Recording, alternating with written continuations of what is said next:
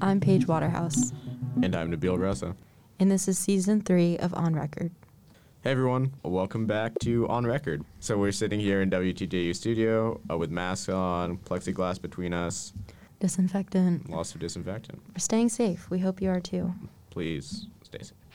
On this episode of On Record, we're going to be talking about the inequalities in the COVID-19 pandemic. During this episode, we talked to Professor China Schurz in the Department of Anthropology about these issues. This was recorded a while ago, so it includes some predictions, but we are now seeing actual results of this problem. We recorded this interview in May, when we were at about 1.3 million cases and 80,000 deaths in the U.S. At the time of recording, there are over 6.8 million coronavirus cases in the U.S. and approximately 199,000 deaths. As data continues to be revealed, overwhelming statistics show that Black and Latinx people have been disproportionately affected by the pandemic. As reported in a July article from the New York Times, Black and Latinx people are 3 times more likely to be infected by the coronavirus, as well as 2 times more likely to die nationwide. This is a problem that crosses state lines and goes from rural to urban communities, but there are still gaps in the data. Taking a closer look at the data sets comparing Black and Latinx populations in Virginia, there is a drastic disparity. Data in May on Fairfax County, Virginia, found that Latinx residents were 4 times more likely to test positive than white residents. So the question is obviously, why do these disparities exist? The Mayo Clinic has highlighted, quote, underlying health conditions, dense living conditions, and employment in the service industry, end quote, as factors for why these racial disparities exist. For example, having certain conditions such as type 2 diabetes increases your risk of severe illness with COVID-19, and conditions such as these are more prevalent in African American communities. Professor Schurz mentions this in her interview later, but it's important to realize that these disparities in underlying conditions are not because of any inherent biological differences between races, but rather because of systemic inequality. The Brookings Institute has reported, quote, in every age category, Black people are dying from COVID at roughly the same rate as white people more than a decade older, end quote.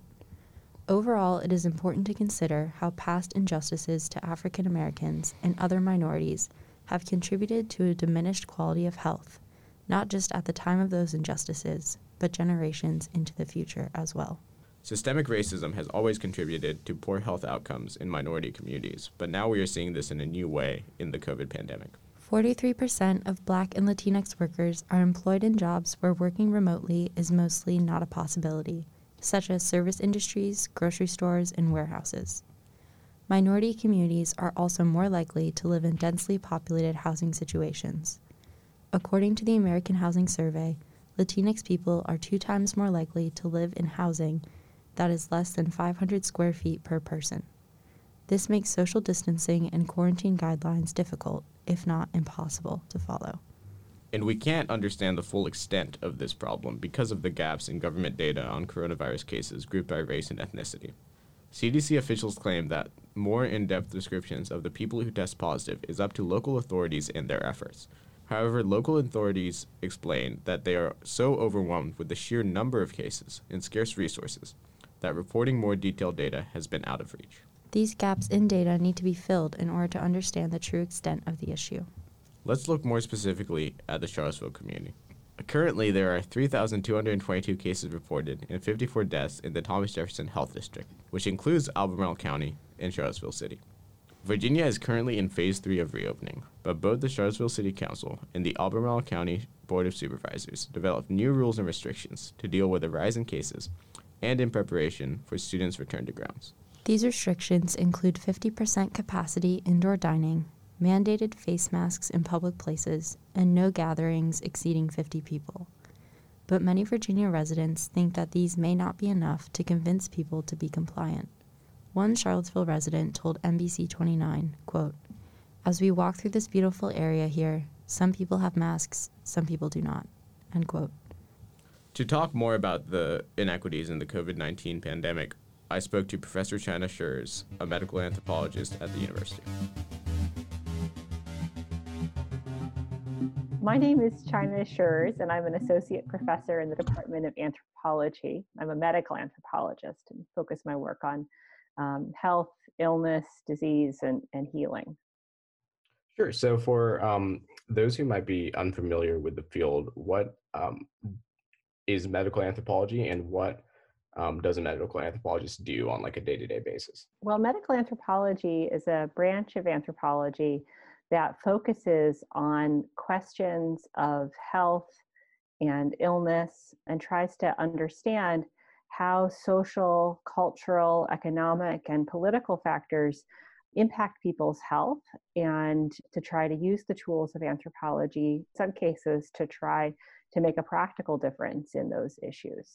So, initial data is showing that African Americans are both being infected with and dying from COVID-19 at a much higher rate than white Americans. It's obviously a complicated issue, but could you speak about some of the underlying causes here? So that's a tremendously important question, Nabil, and difficult to say exactly how bad the disparities are given problems in sort of the limited testing infrastructure that's happening in the US right now. But based on a current study from Johns Hopkins University looking at the infection and death rates in predominantly Black counties and predominantly white counties in the United States, they found that the infection rate is 3 times higher in predominantly African American counties than in predominantly white counties. And the death rate is 6 times higher in predominantly African American counties than predominantly white counties. So disparities are huge, and trying to understand why this is a really important question, and one that seems to have sort of multiple strands at play. And one of those strands is trying to understand how it is that underlying health conditions play a role in the severity of COVID-19 infections. And as we try to think about that, we can think about the much higher rates of things like high blood pressure, heart failure, asthma, chronic kidney disease, diabetes, HIV in African American communities in the United States. What a medical anthropologist like myself would focus on there is trying to understand how these health conditions are linked to forms of racism and other social determinants of health that lead members of African American communities to having higher rates of these problems. So thinking about how it is that one's socioeconomic status influences one's access to healthy, nutritious food and places to exercise, how different kinds of working conditions impact these, and wanting to think about that over the long historical durée in the United States, rather than sort of looking at how race per se would impact these health conditions, wanting to look at the effects of chronic racism across generations. In addition to thinking about the harms of comorbidities themselves, we also have to think about how patients are being triaged, and the fact that these comorbidities are something that is used to suggest that perhaps a patient should be less likely to receive sort of the most sort of intensive forms of care in hospitals, can also be sort of a compounding factor, could be leading to higher death rates for African American people in the United States.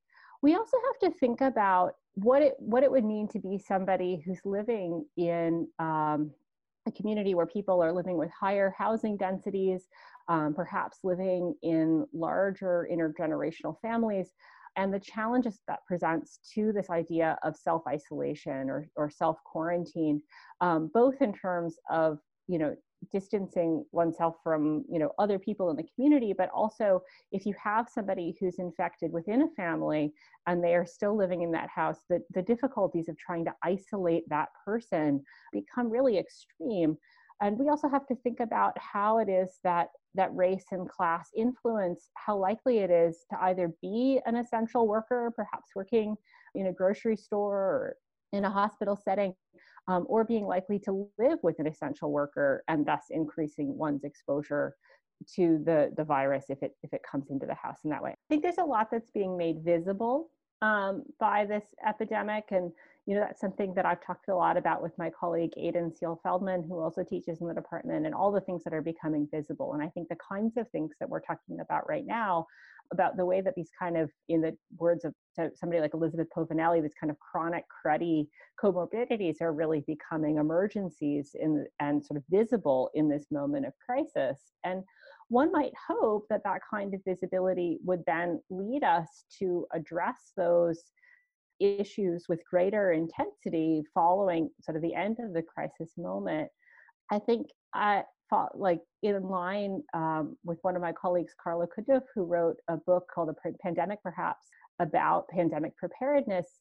His concern, and it's a concern that I share, is that given the severe economic problems that are going to result from the form of intervention that we've ended up taking in this case, that there may not be the kinds of financial resources available to actually address those structural problems in the way that we would want to have those addressed. And instead, we might see actually increases in precisely the forms of austerity and the defunding of public services that have caused these disparities to appear in the first place. To your knowledge, this data, these disparities seem to be not necessarily genetic biological differences, but results of man-made structures. There are enough pretty obvious man-made structures at play here that those would be the ones that I would point to first. It's possible that at some point there might be some sort of genetic testing and whatnot that would show one thing over another. But I think thinking about the causes of these comorbidities, and certainly the factors that would place someone at obvious increased risk of infection over another, who the data on sort of who started staying home earlier was sort of clearly played out in relation to class. Just thinking about the kinds of assumptions that are being made about people's ability to stay home, their ability to distance themselves from family members and friends, their abilities to, who's out getting people's food and bringing it to them, and who's staying in their house right now, are just, it seems quite clear that the disparities are coming about because of not intentional necessarily, but man-made forces and forces that extend back for hundreds of years. So you spoke a lot about the structural issues at play here. I know there's been some research and some evidence that racism can actually be an independent factor in poor health outcomes. Could you, I'm talking about like the studies with low birth weight infants, et cetera. Do you think that those sort of issues are also at play here? And could you just talk a little bit about that? It's totally possible that the chronic stress faced by people who are forced to endure chronic acts of racial prejudice could be its own independent factor here.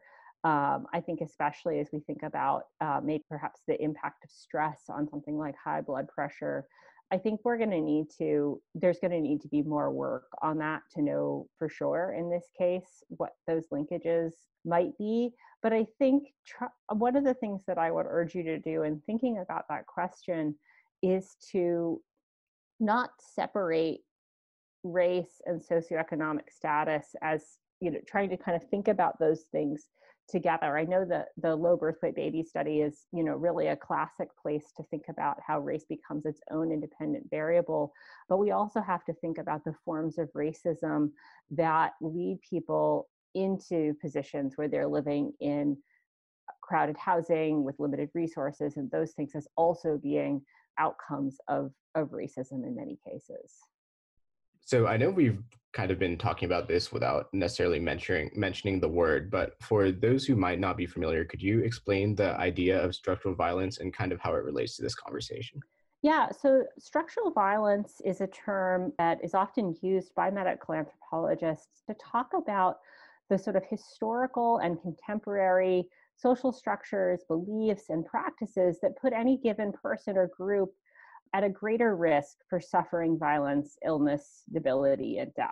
So, and we want to think, in the words of Paul Farmer, we want to think historically deep and geographically broad as we try to understand the forms of structural violence that might put a given person at risk. So in thinking about this, though, it's tricky because these are often forms of violence that are invisible, they're normalized, they're reinforced by institutions, and they're often not the result of malicious intent. This is not the kind of violence that somebody is is going about intentionally, or even that they might even be arguing that, oh, this makes sense, or this is a good policy, this is a fair policy.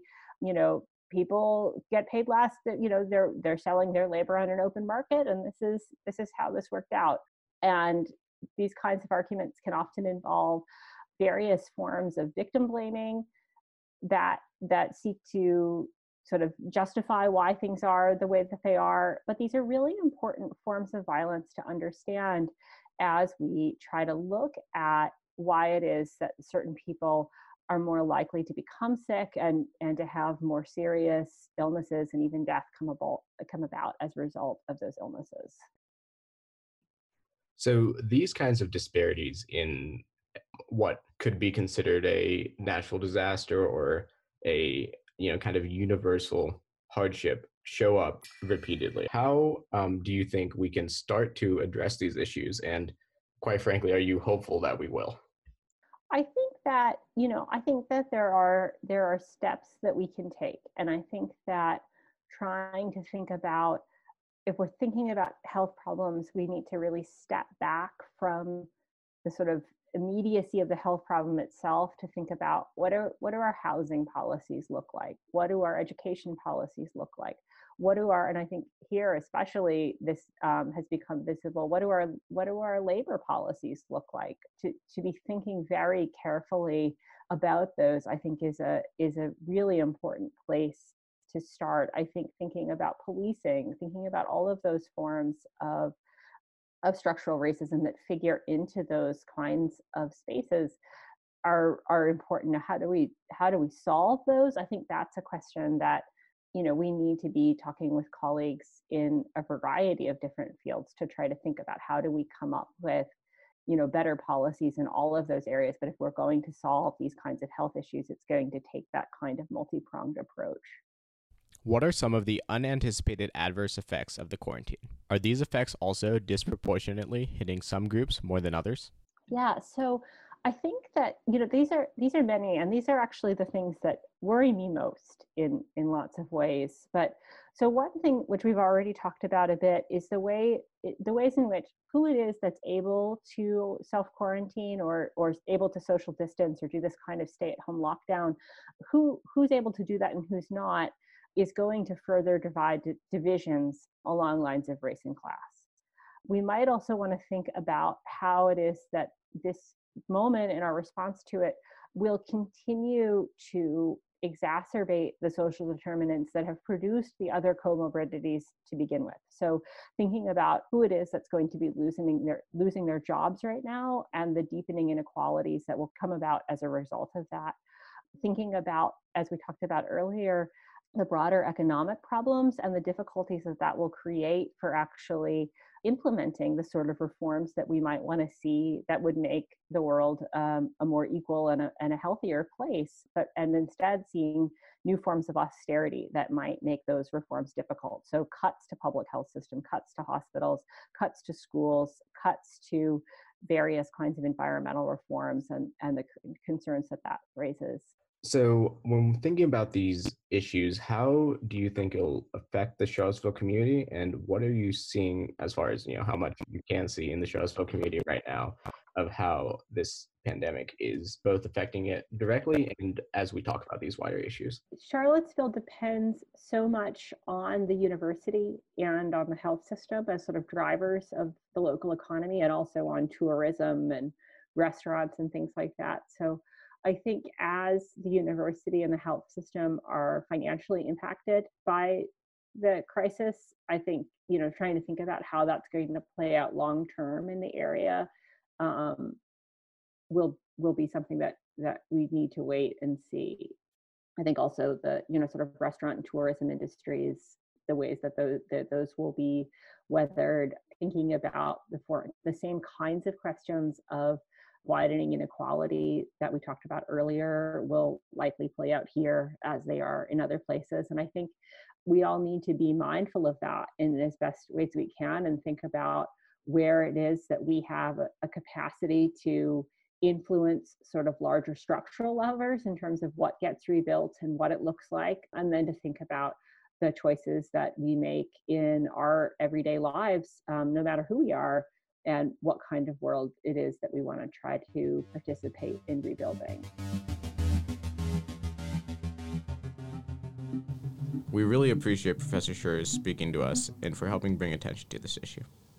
University administration, as well as the larger Charlottesville community, are concerned at the potential implications and risks of students moving back to grounds. Although UVA students and many local businesses expressed excitement at the prospect of students' return to grounds, Charlottesville Mayor Walker expressed concern, saying, quote, "It's a recipe for disaster. It's going to leave us all in the lurch, in August when they come and in November when they leave, and we'll be left cleaning up the fallout from that decision," end quote. The majority of the university's 25,000 graduate and undergraduate students are back on grounds. It is important to see how the Charlottesville community is affected, and additionally, how these inequalities that we discussed in this episode will have lasting impacts on the community and nationwide. On Record is written by Will Bird, Neela Connaughton, and Peyton Guthrie. The show is produced by Grace Fluharty and Ann Williams. Our editor is Nabil Raza. Tune in next week to meet our new team members for this season. Thanks for listening. This has been On Record.